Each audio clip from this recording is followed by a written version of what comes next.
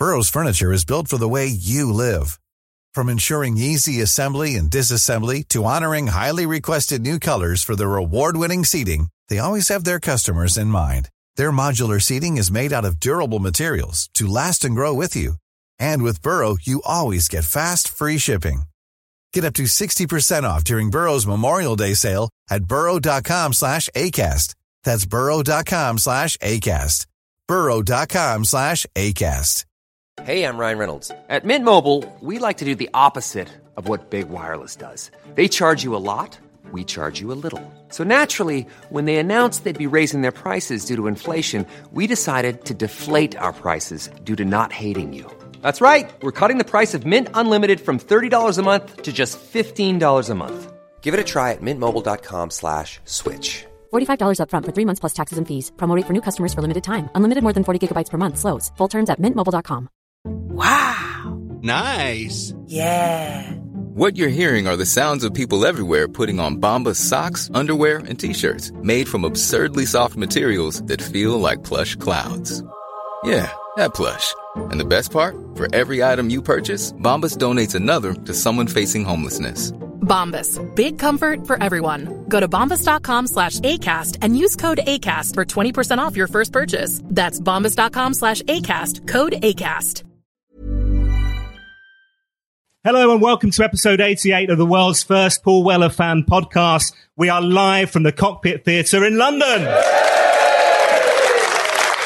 Hello, I'm Dan Jennings, and 10 years ago, I gave up my life dream and career as a radio presenter with one big regret. Never getting to interview my hero, the legendary British musician, Paul Weller. This podcast, heck, in fact, this entire live show here today exists purely to solve that issue. Welcome to Desperately Seeking Paul. In this episode, recorded in front of you, a live audience. Let's test it. A live audience, yes. Oh, there they are. Yeah. Still with us. My guest is the legendary broadcaster, TV presenter, journalist, A&R man, promoter, and DJ. Heck, is there nothing he cannot do?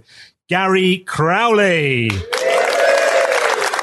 Please welcome Gary Crowley.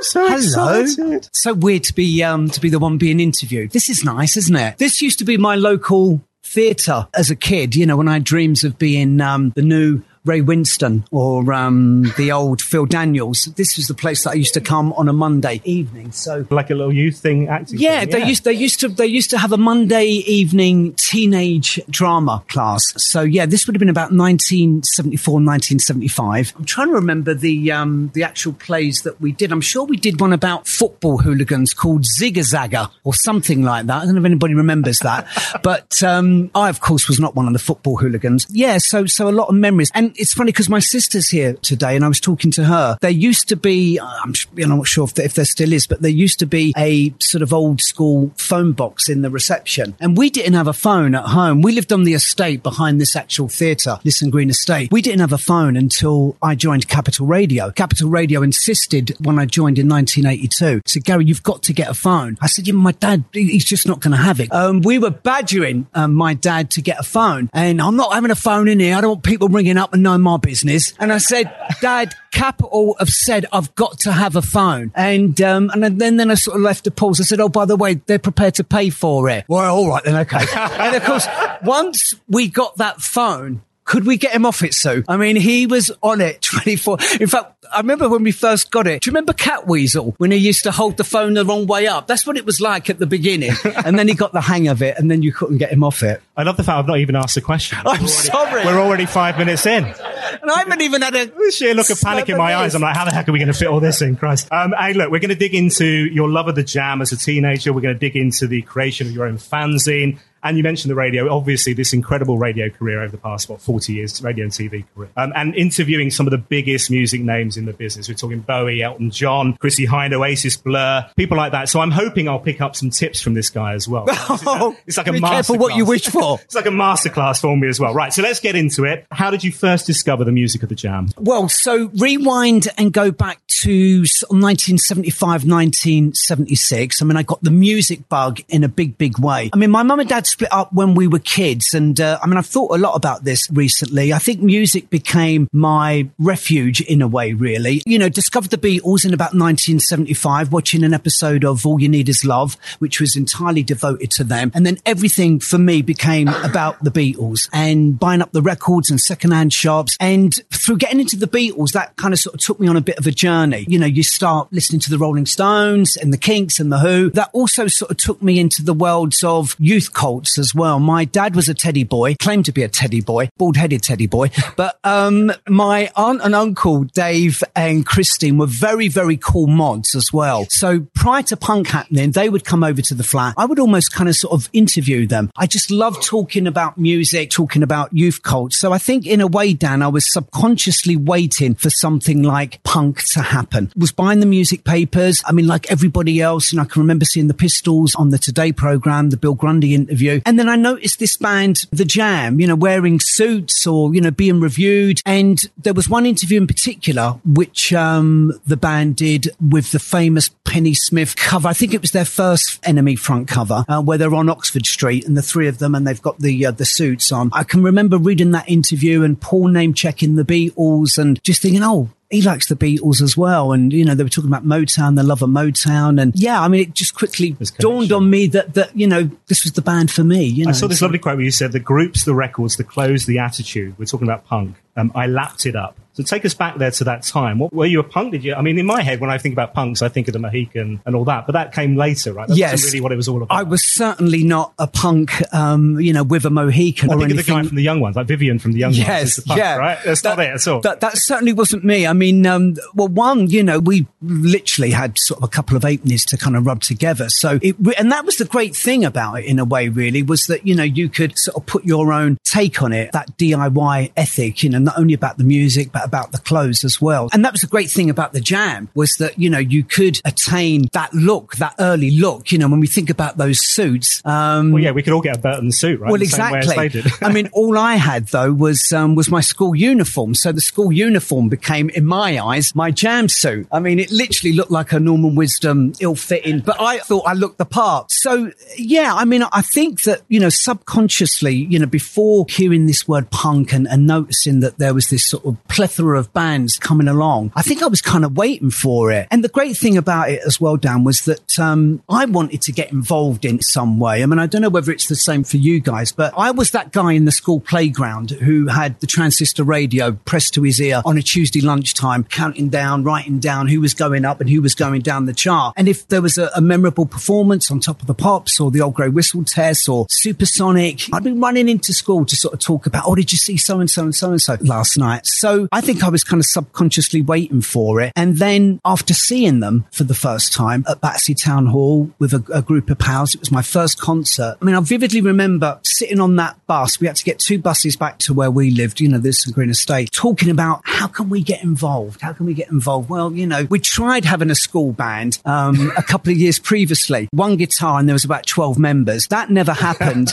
But the fanzine thing seemed like the way to go because people were starting fanzines. Was this a school magazine that already existed that you then took over? There was a school copying machine there as well, which we were allowed to use. We had a very, very cool English teacher, a lovely fella called Dave Meaden. In actual fact, I saw him for the first time a couple of weeks ago. I did an event over in Twickenham with Mick Talbot and Debsy Wicks from Dolly Mixture. And my English teacher, who I hadn't seen since 1978 when I left, was there, which was, even thinking about that now, it was quite emotional, actually. Yeah. And he was a lovely, lovely fella, really, really supportive. Our school, actually, thinking about it, was a bit of a kind of fame academy because who else went there? Courtney Pine went there and Danny St. Jules, the actor, the dancer, Steve Walsh, the DJ. Phil Daniels went to our school as well. So it was kind of in the DNA, really. It was that thing of wanting to kind of get involved. And that was the great thing, I thought, for me, as a 15-year-old music mad kid, that was the great thing about punk. I guess a fanzine's like the equivalent now of a blog, right? So this is,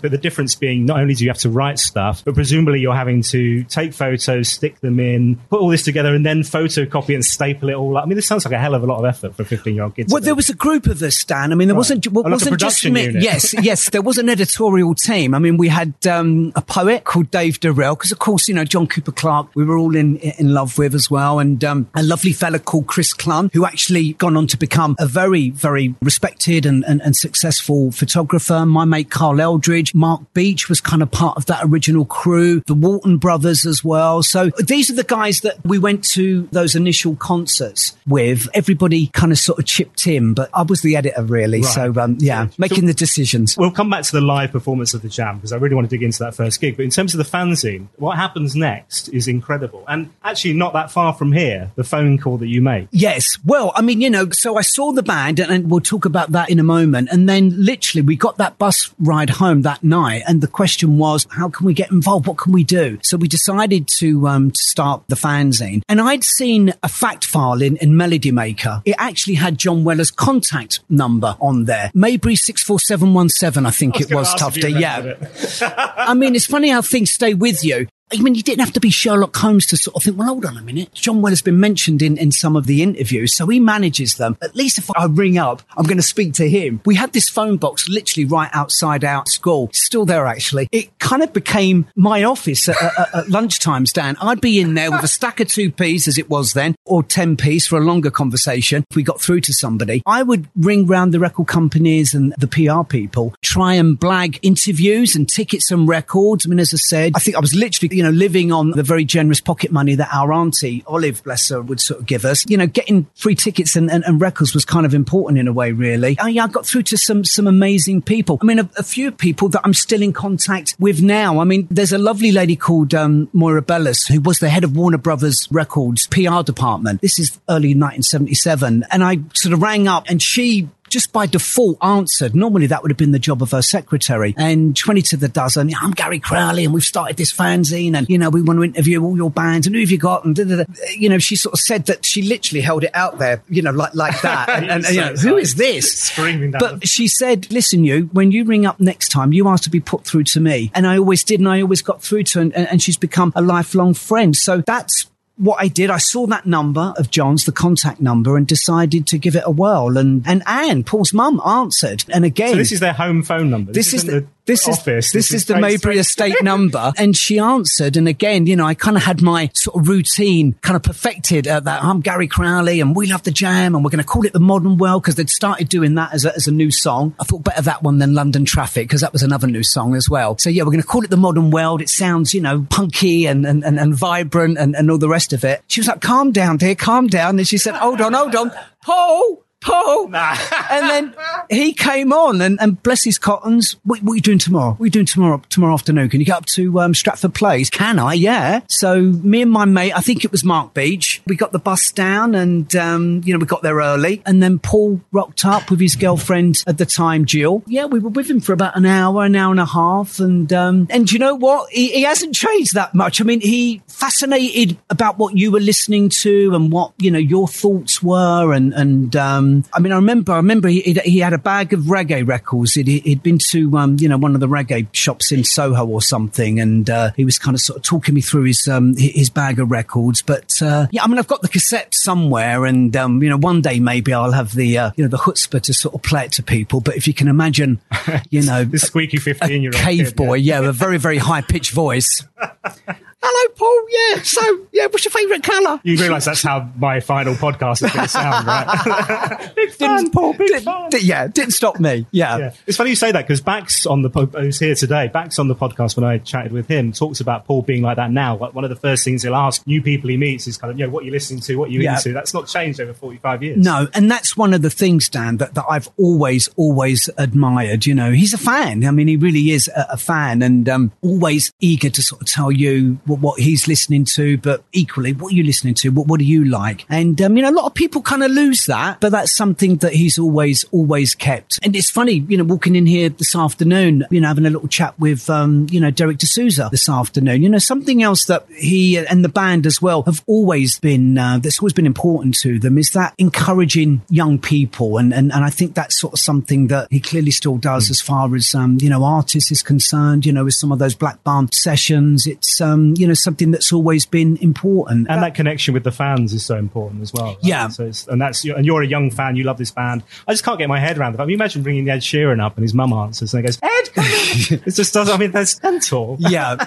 You probably have to get through to a few people. But again, I mean, you know, that was the thing. And certainly being in the middle of London, I think, you know, I was very, very lucky. I had a little bit of chutzpah. I mean, I do sort of think of myself as being a bit shy, actually. And people sort of find that hard to believe. But, you know, when Joe Strummer's walking down the road sort of in the opposite direction, what are you going to do? I'm not going to, you know, and you started a fanzine. Hello. This is my moment. I've got to grab this. So we did, you know, but, yeah, we were very, very lucky with the fanzine. You know, got to meet some amazing people, and 1977 will always be a very, very special year, you know, for me. You mentioned the Jam live in that first gig in Battersea. Yes. From that point on, you saw the Jam a lot. I did. I was really, really lucky because, you know, again, living in the centre of town, I got my first job sort of late summer 1978. I became an office boy in a record company. I decided that I wanted to work in music. I wrote to all the record companies. Only two sort of wrote back. One was a record label called Red Records, who had offices on Wigmore Street, and they offered me a job. But Decca, who had offices on Great Marlborough Street. Now, Decca, of course, in the 1960s had, you know, the Stones and the Small Faces. In 1978, they were probably one of the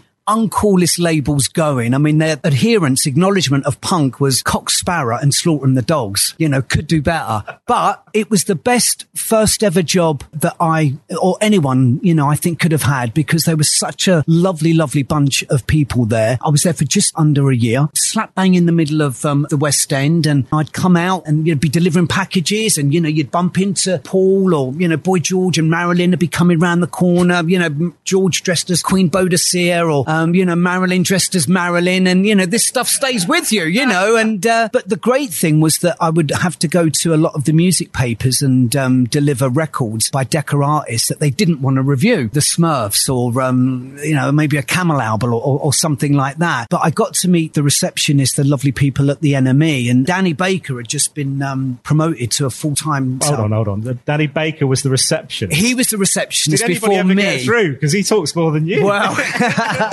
well, he got promoted, Dan, and there was a couple of lovely, lovely girls that I worked alongside, Fiona and Val. So this is 1979 now, and you know, this is the year of Two-Tone, and, you know, all these amazing bands coming out of Manchester and Sheffield and Bristol, and Adrian Thrills, who would be a great person for you to interview for this. Adrian would be bringing in a cool new band every week. Those first couple of jobs were absolutely amazing. And then again, through going out and going to a lot of gigs, I mentioned Moira a little bit earlier on, who was that PR lady at Warner Brothers. Cut a long story short, the Angelic Upstarts, with a band called The Fixations, were playing at the old Moonlight Club. I don't know if any of you used to go there, but I used to love that venue. And I always remember that Angelic Upstarts gig because they kicked a pig's head into the crowd, and the crowd were playing football with it. I always remember that. But Moira's husband, Clive, was there, and Clive was this very, very cool, very stylish, very charismatic radio and TV promotions guy, a plugger, they call him. And it was his job to get the bands played on, you know, the radio and the TV. And his roster was absolutely impeccable. I mean, he had, you know, The Who and Elvis Costello, The Pretenders. He also published them. And I remember he gave me a lift home to literally just around the corner. He called me up the next morning. I was on the receptionist at the NME, and he said, have you got a mate who might want to come and work for me? Oh, by the way, he told me in the car on the way home that he'd just taken on the Jam. Dennis Mundy brought him in, and he was the guy that broke them on Radio 1. He was. The very, very... That's right. Yeah. That's right, Dan. Yeah, that was the first record that the Jam got played on daytime radio. Up until that time, it had just been Peely, and maybe a little bit of Mike Reid in the evenings as well. And I went, what do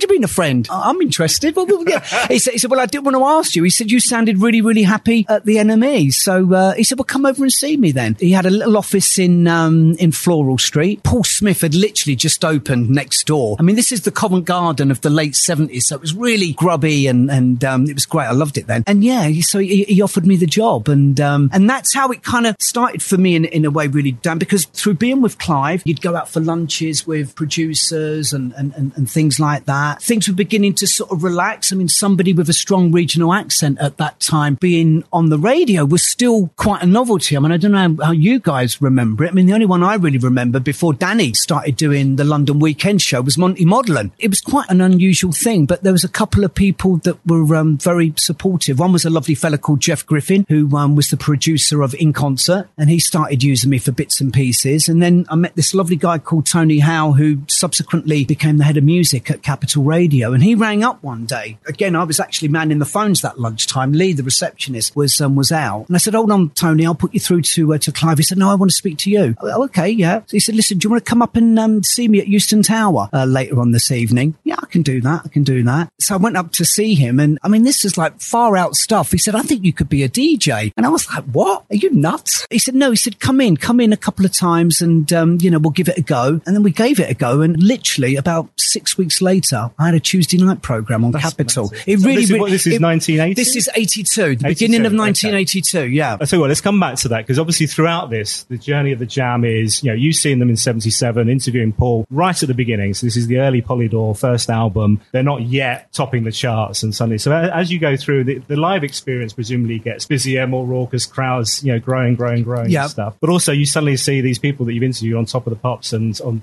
at the top of the charts, literally number one album, number one singles and stuff, right? Yeah. So as a fan, that must be hugely exciting to see like your band becoming massively popular. Yeah, I mean, your band is the expression, really. I mean, the Pistols in 1977 couldn't really play. The Jam were my band, followed very, very closely by The Clash. I mean, I absolutely adored The Clash. Got to see them many, many times. If you said to me, if you had to sort of choose one or the other, yeah, it would be a very, very difficult, because, they both brought There's an audience things. Of Jam fans here, though. Well, I think they all know that I'm a fan. I think they all know that I'm a fan. But yeah, I mean, both of them on their night were just, absolutely spectacular. What was it like? So as a young man being in those things, and this is like you said earlier, it's like the first time really there's this proper youth culture where you're getting your bands for your age. What was it like being in those gigs? Take me there. Well, the first, I don't know what it's like for everybody else, but that first gig, I think, always stays with you, that first memory. And I can almost sort of see it like a film really unfolding. And it was Battersea Town Hall. The boys were supporting. We got there at 6 o'clock. I remember my dad winding me up saying, you better bring some cotton wool because you'll go deaf, you will. It's going to be so loud. It's going to be so noisy. So who walks in? So this very, very cool punk gig with cotton wool hanging out of both of his. Anyway, I quickly sort of tore them out. But we got there at 6 o'clock outside Battersea Town Hall. It was early summer, the end of June. And I remember there was a rumour going around that some Teds were going to turn up from King's Road and there was going to be fisticuffs, a punch up. And I got very, very excited. Not that I would have done anything because I would have been the first one underneath the car. But it didn't happen. But I remember, the doors opening, sort of rushing, right down to the front. And not long after, the boys came on stage, who I thought were absolutely fantastic as well. In fact, the first song that they did was Sick on You. And I remember the hall was about 2/3 full. And I just remember, they started, we're going to be sick on you. I remember looking around and seeing my pals and seeing this sort of massive of pogoing bodies and just thinking, oh my God, I've arrived. This is what it's all about. They were great. And then, the anticipation builds for the Woking Wonders, as I like to call them. Just remember them, rushing out on stage and picking up those gleaming red and white Rickenbacker guitars. Paul and Bruce, and Rick, of course, at the back with I think he was still wearing the shades then, keeping that sort of steady beat, and straight into Art School. I think that was the first song of the set that year, 1977. I mean, just the energy, the energy. The energy was just absolutely fantastic. I mean, it was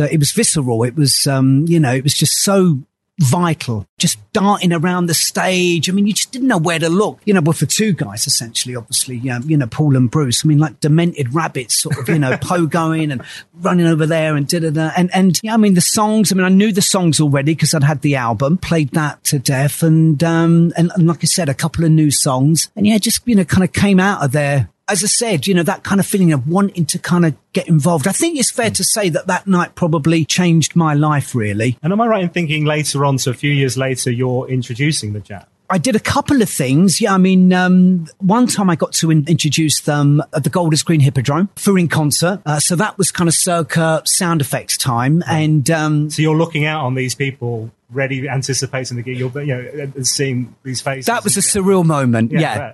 That was a surreal moment. I remember Paul dedicated Boy About Town to me that night. And I remember, why is he dedicated? No, Pretty Green he dedicated to me. And I remember saying to, Vaughan Toulouse, who was my, buddy, and, Paul was very fond of Vaughan as well. What does he mean by that? Pretty Green, what does he mean by that? I still haven't asked him that. The great thing about working for Clive, who was the band's promotions guy, was that, you would get to go to the Townhouse and kind of hear, what was going to be the next single. And I've got a defining memory of being invited over with Clive and hearing Start for the first time, kind of reeling up after hearing that, and lots of memories. And, one of my fondest as well was occasionally travelling to see the band outside of London. So, we would go up to Birmingham or, Manchester. Newcastle was always fantastic. Glasgow as well. Glasgow had that edge. Yeah, that sounds pretty fun. Amazing audience. But the Jam, when they played Newcastle City Hall on the Sound Effects tour, Tyne Tees Television filmed that. They asked me to do a couple of little bits and pieces as far as, interviews. So that was pretty special. There's also, at this point, you mentioned the radio, obviously, and we'll talk about the radio bug because, over 40 years as a broadcaster now. And it don't seem a day too long.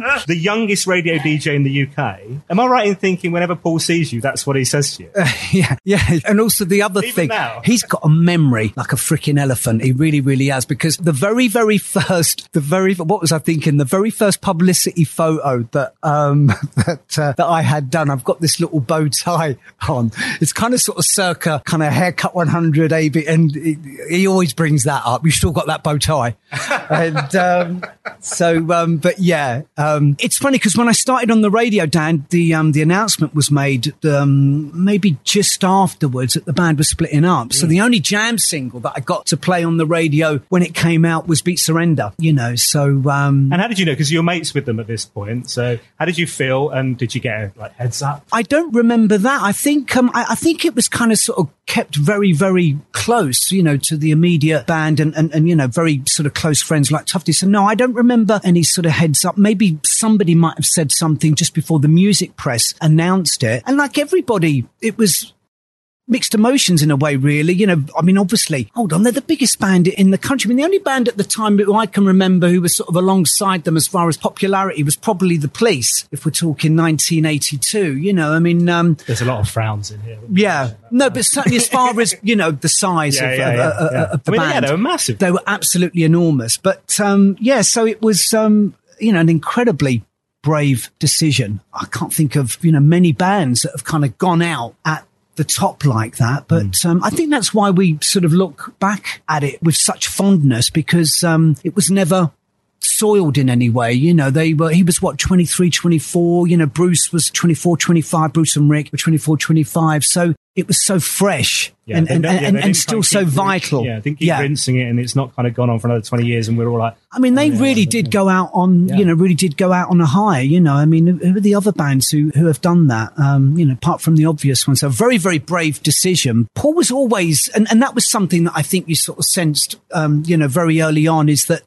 he was forward thinking, and, his heroes were John, Paul, George and Ringo and the Small Faces, and it was never going to be about, repeating something. It was going to be about, well, let's try this now. And, I think that's why, we're all still interested, because he's still writing classic songs, I think. Yeah, I agree. And the thing is, the Style Council come around pretty soon after, really. If you think about it, it's not long to catch your breath, and he's on to the next venture, he's moving forward. And Paul and Mick were really supportive of you and your radio stuff, weren't they? They were, yeah. I saw probably a lot more of Paul round about that time, because there was a little sort of gang of us, in a way, who lived in the centre of town. Paolo and Simon, who was doing the artwork. So we would sort of meet for a drink every now and then. And also, socialise a little bit as well. Got some good memories of going to see, Brass Construction at the venue in Victoria. But, I've always been a fan, and I've always sort of remembered that. Paul doesn't live too far from where I live, but, I don't see him too often. Maybe a cup of coffee or... there was a very surreal moment. I don't know if you saw the picture, Dan, about a month or so ago.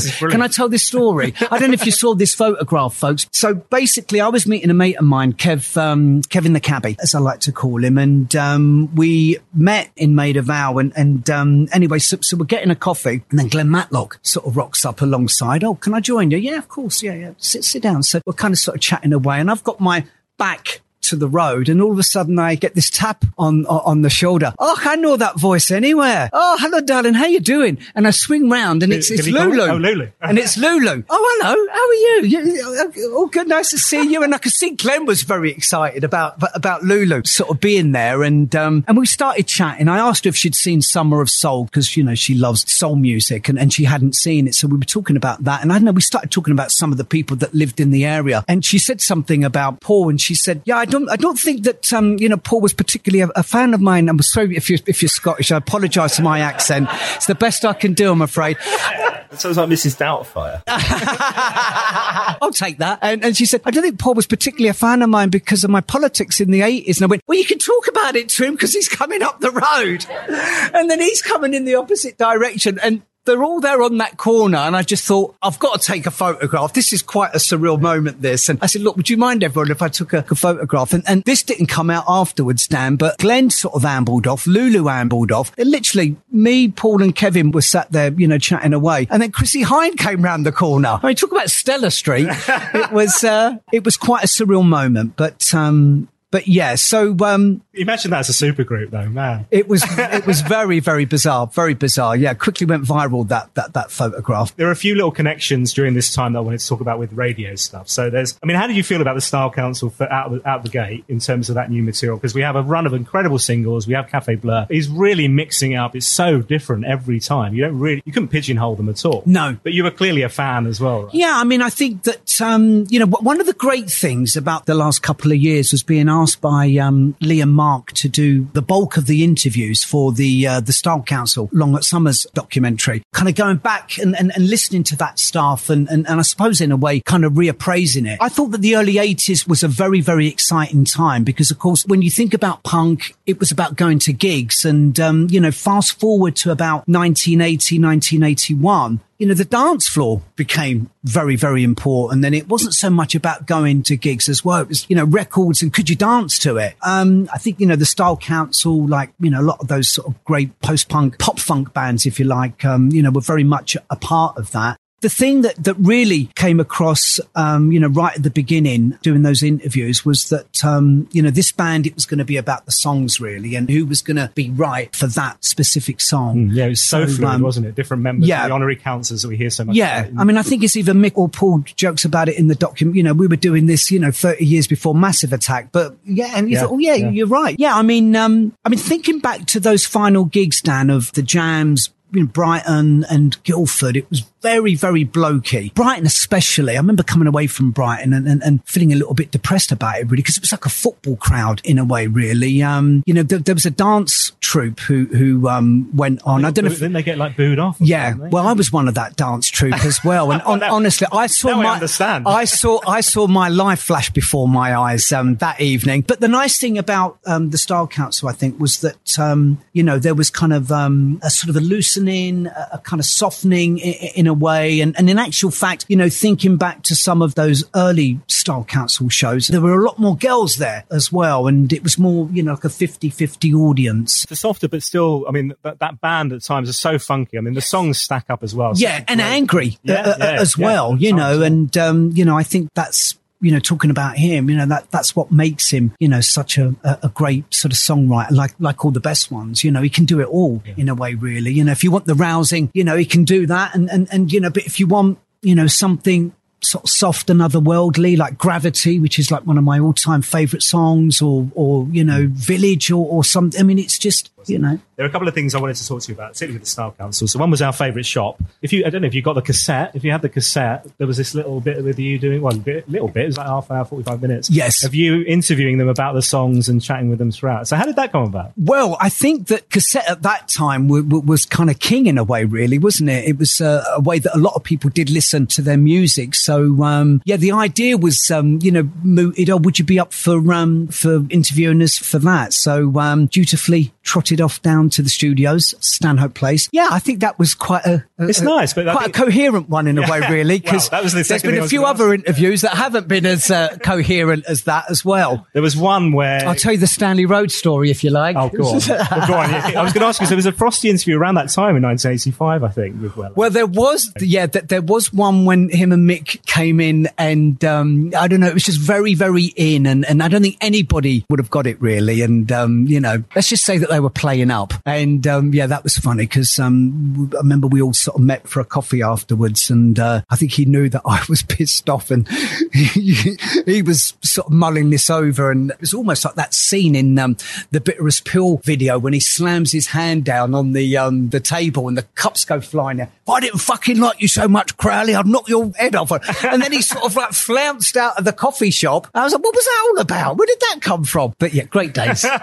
Great days. Yeah, bless him. He called up after. But yeah, sorry, Knobbly. It was a little bit out of order there. But what did he call you? Knobbly. GC the Knobbly Knee. Yeah. That was my alter ego sort of rap name, sort of 82. So it was all, right, Knobbly. Yeah. That's the Stanley Rose story then. Oh, no. That was, I think he'd been out and had a few sherbets before the show. And of course, Wildwood had gone through the roof and the anticipation for this. Paul was going to come in and do a track by track exclusive interview. And then he walks into the studio and says, let's keep the chat down to a minimum and just play the music. And I'm like, what? Are you nuts? Yeah, I think we got away with it. It's interesting because I think back in the day, I think that, being interviewed wasn't something that he particularly enjoyed. That's something that now, the last 20, 30 years, I think he enjoys it. He's a lot more relaxed about it now. Whereas, I think back in the day, it was like, the music should do the talking really. And, so. I wouldn't have wanted to do this podcast back, and it seemed like he was terrifying.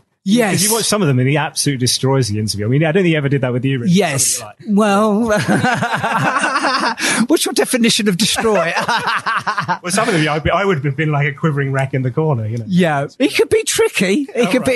He's got teeth, but, yeah. At the end of last year, Chris Bostock was on the podcast, Joe Boxer's honorary counsellor, and he talked about these PAs, these club nights that you did. Yeah, one of the first things, actually, somebody reminded me about this on social media a week or so ago, Dan, that there was a Respond Under 18s event that happened at the Drill Hall just off Gower Street in Covent Garden. Vaughan was DJing, I was DJing, I think Paul was DJing, I think maybe The Questions and Tracy were playing live. And I think the idea was that, to try and get a younger audience into these bands as well, rather than going through the tried and soiled music press of the time. So it was, I guess, an attempt to sort of try and get to the audience, and hopefully the idea being that, that there might be more, but there wasn't. But I thought that was a great idea. And then, once I was DJing, I was on there, I was starting to be offered to do DJ stints and club nights and things like that. Then I got offered this one in particular, which was out in South Harrow called Bogarts. We were given Tuesday nights, which was the sort of dead night of the week, really. We built it up. It was a really special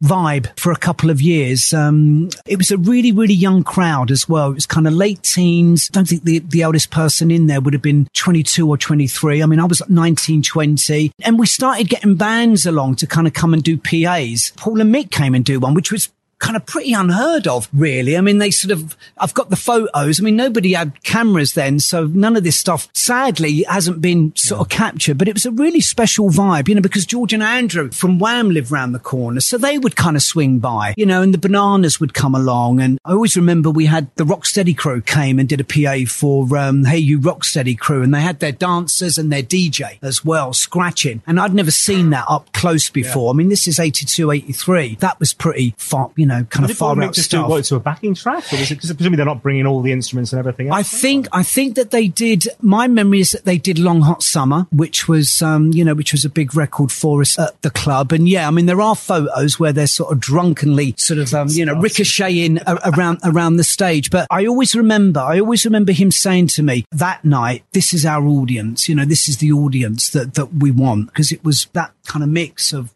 girls and boys, and it was a young, up for it crowd as well. Well, we'll come back to the Style Council, because I think one thing as a radio presenter that I always loved, particularly the early 90s when Weller was coming back as a solo artist, was those radio sessions. And there were some really special ones. And it seemed to me he would just pop into like radio shows with an acoustic guitar, nothing else, and just play sometimes covers, like things like Black Sheep Boy and stuff like that. These things would then become bootlegs and you'd be sharing with your mates and stuff. And there was a couple of yours that were on there. That must have been so special to have this guy who, yes, he's your mate, but also you're a fan of his music. He's back on top and he's playing sessions on your radio show. Well, I was on GLR at that time, which was a great radio station where, Danny Baker and Chris Evans, Chris Morris. Yeah. And I mean, the list goes on and on. Some amazing people, on the station, and it was slap bang in the middle of the West End. It was on, Marylebone High Street, and a lot of the people that worked there were really, really cool as well. My producer, who remains a very, very good friend, is a guy called Jim Lahat. Jim got on very well with Paul and the band. And,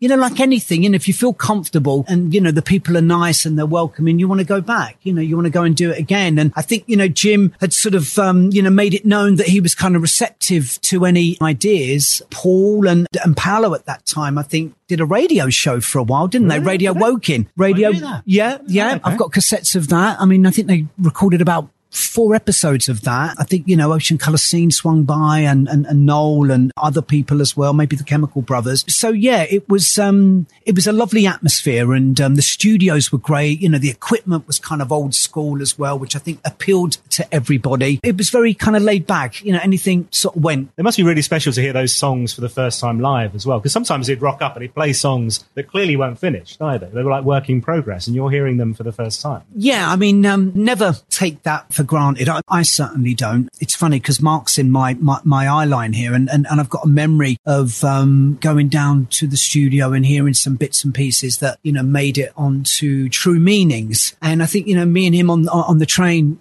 going back from Ripley up to Waterloo, it was like, how lucky are we, to sort of be sat there with the man, with the band, getting to kind of hear this stuff. It's pretty far out stuff. A few people on the podcast have mentioned listening parties as well. So Rhoda Dakar mentioned listening party. I think Max Beasley mentioned. So when an album's finished, generally you'll get presumably all your mates. Yes. But it's not like a load of critics or people who are going to review it necessarily, but it's just, come round. I want to play you the new album. You get it on the big speakers at Black Barn, I'm guessing. Yes. Yeah? Yes. You've had that experience? I'm not sure whether I've actually been to a listening party, so I don't know whether I don't know whether I've upset somebody, but I have changed my number recently, but no, I mean, I've only been a couple of times, as I said. I mean, the True Meanings one, kind of sticks out just to to kind of be there, sort of hearing it, loud, and you've got the person who's kind of the band, as well as Charles and those guys sort of around you. It's pretty amazing. 45 years on from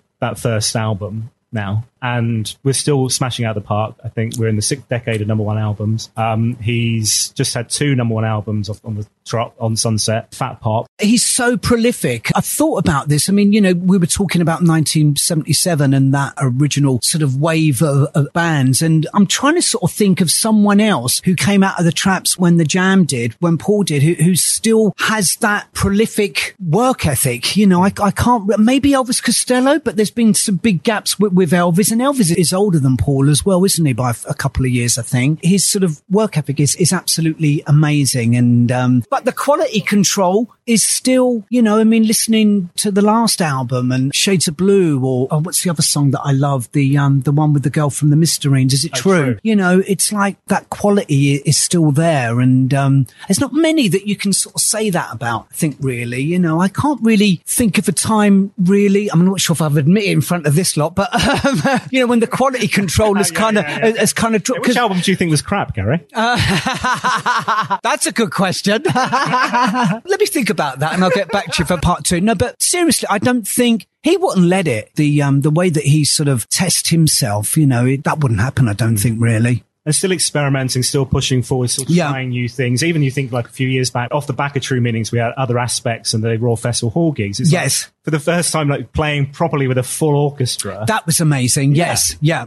We went to that and that was beautiful. That was a lovely evening and great to hear those songs and a lot of those old songs, done in that way. Amazing. So, yeah. Hey, look, I feel like we've only scratched the surface here. So we're going to need a part 2 on this, definitely. But I've got 2 final questions for you. Okay, yes. On the podcast. You're allowed one Paul Weller song for the rest of your life. Yes, because I'm a fan of the podcast. I knew that this one was coming and we should go round the room, actually, and ask everybody the answer to this because, obviously I can't speak for you, but it does change all the time. And I've really given this some sort of serious thought. I mean, Gravity, I think is just one of the most beautiful songs. I absolutely love that. I mean, Long Hot Summer takes me back to, a holiday in 1983 and having a cassette of that EP. I think it was the first time that I'd ever gone to Spain and we played that for, 10 days, that EP. So, Long Hot Summer is a favourite, but I'm going to go with Life from a Window. Oh.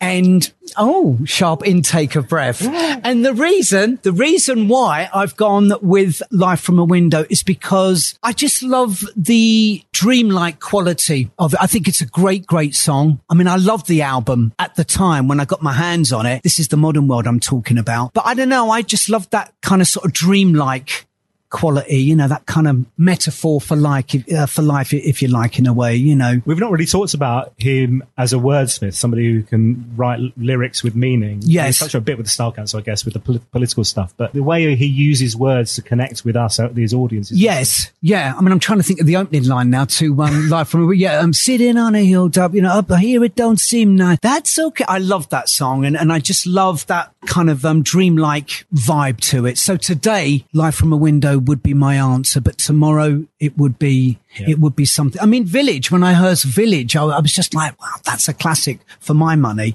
just absolutely, a stone cold classic. Yeah. Okay. Final question. So, purpose of this podcast is to talk to amazing people like yourselves, these incredible careers, these connections with Paul Weller. And as I say, I feel like we've only dug into a few of them. So we need to record another bit for the rest of it. Purpose of this podcast really is for me, and the purpose of the live show, folks, I'll be honest with you, is to get that interview with Paul Weller that I never managed during my radio career. Nowhere near as successful as yours, but I don't know if you remember the Dan Jennings Breakfast Show on Orchard FM, sponsored by Sunsilk. No? Sunsilk? Sunsilk. They wouldn't sponsor me. Yeah, purpose is to get that interview with Paul. If it happens, what should I ask him? Oh, God, Jesus, right. Fucking Nora. Sorry, did I say that? Oh, God, that's a good question. Is there something you'd like to know but can't ask him as a mate or something like that? That's a good question as well. If he had to, because he's so prolific, if he had to choose one album out of everything where he feels that he really, really got it right, what would that album be for him? I was listening to 22 Dreams a couple of weeks ago, and that's one of my favorite albums. I always remember hearing that for the first few times and just thinking where it goes, that kind of mix of kind of, vibes of themes and music. It's like a jukebox in a way, really. I love that album. So, that would be my question. If he had to, there's out of all of the stuff that he's done with everybody, what's the one that he would be most sort of proud of if you had to keep one? Love it, love it, love it. Right, we've got time for 2 questions, I think, from this lovely audience here. Are they awake? No, she's still there. What was it like working with the Smurfs? Yes. Yeah, he's got a good memory, that one. Yeah. Yeah. When you first said that, I had assumed that it was some punk band at the time. Yes. And then it was as you then, and then I was like, yeah, oh no, actually you mean the actual Smurfs. Yes. When I was the office boy, Tufty knows, when I was the office boy at Decca Records, as I said, despite it being the best first job that anyone could have asked for, such a lovely, amazing group of people. Yeah, the only success that they were having was with the Smurfs. And I remember I took Father Abraham once down to a cab carrying the outfits because they were taking him over to Top of the Pops. But yeah, in answer to your question, we're just good friends. The blue shirt and the lovely pocket handkerchief. Oh, lovely. The lovely thing about this is that, and this, this man, the music, the bands that he's been in, bringing us all together, is that, Alex and Jerry are sort of friends, and Stuart's here as well. People that I've kind of got to know through social media and the radio show. So it's so lovely to kind of put a face to both of you. Luther Vandross fans, I think. Yeah. Jerry, I'll have to introduce you to my sister because she loves a bit of Luther as well. But anyway. Has Paul forgiven you for suggesting Come to Milton? Oh, that's a good question. That's a great question. So has Paul forgiven you for suggesting Come to Milton Keynes as a single? This has come back to haunt me. I love that track. I love that album. It's my favourite Style Council album. I love Confessions though as well. I think Confessions is a fantastic album. And again, I love the kind of moods and different feel of that album. But I loved, I'm struggling now. Oh, my voice is going up. I love Come to Milton Keynes. But I thought, I can remember saying to him, this is your Penny Lane. This is going to be it. Honestly, this is going to be. And it only got to the dizzy heights of something like 23. And then I remember after it had started going down, it's the last fucking time I listened to you. I just loved the kind of effortless feel to that. But that was fun. It's not fucking time I listened to you. Gary, this has been fabulous. Thanks so much for joining me, man. Gary Crowley. Thanks, everyone. Thank you. Thanks, Dan. Can I just say something very, very quickly? Honestly, absolutely nailed it. And what a fantastic idea as well. It really, really is. And again, without sort of getting too sort of, away with the fairies and stuff, but, the power of music and the way that this fella who we've been talking about, his music has sort of touched the lives of so many of us and continues to do so. That's kind of pretty special. And, boy, do we need it in these dark and troubled times as well. Well done, Dan. Oh, bless you. Ladies and gentlemen, please thank you, Gary Crowley. Right, ladies and gentlemen, we're gonna put some tape in the machine now and do it properly, all right? So that was the run through. Well, there you go. That was so special. Gary Crowley, live from the Cockpit Theatre in London, recorded just a few weeks ago. Another brilliant, brilliant guest. And I barely think we even scraped the surface on his Weller story. So there needs to be a part 2 at some time, right? Thanks for listening. If you've enjoyed this episode, please make sure you share on your social media channels. Don't forget to give us a follow on Apple, Spotify, wherever you get your podcasts. And I'd love it if you could give us a 5-star review as well. It all helps us to find new listeners to the show. Next up on the podcast, our second episode recorded at the Cockpit, Tufty. Steve Tufty Carver, one of Paul's very best friends from the past 45 years, joins us on the podcast next. Thanks for listening. I'll see you next time. Mom deserves the best, and there's no better place to shop for Mother's Day than Whole Foods Market. They're your destination for unbeatable savings, from premium gifts to show-stopping flowers and irresistible desserts. Start by saving 33% with Prime on all body care and candles. Then get a 15-stem bunch of tulips for just $9.99 each with Prime. Round out Mom's menu with festive rosé, irresistible berry chantilly cake, and more special treats. Come celebrate Mother's Day at Whole Foods Market. Hey, it's Danny Pellegrino from Everything Iconic.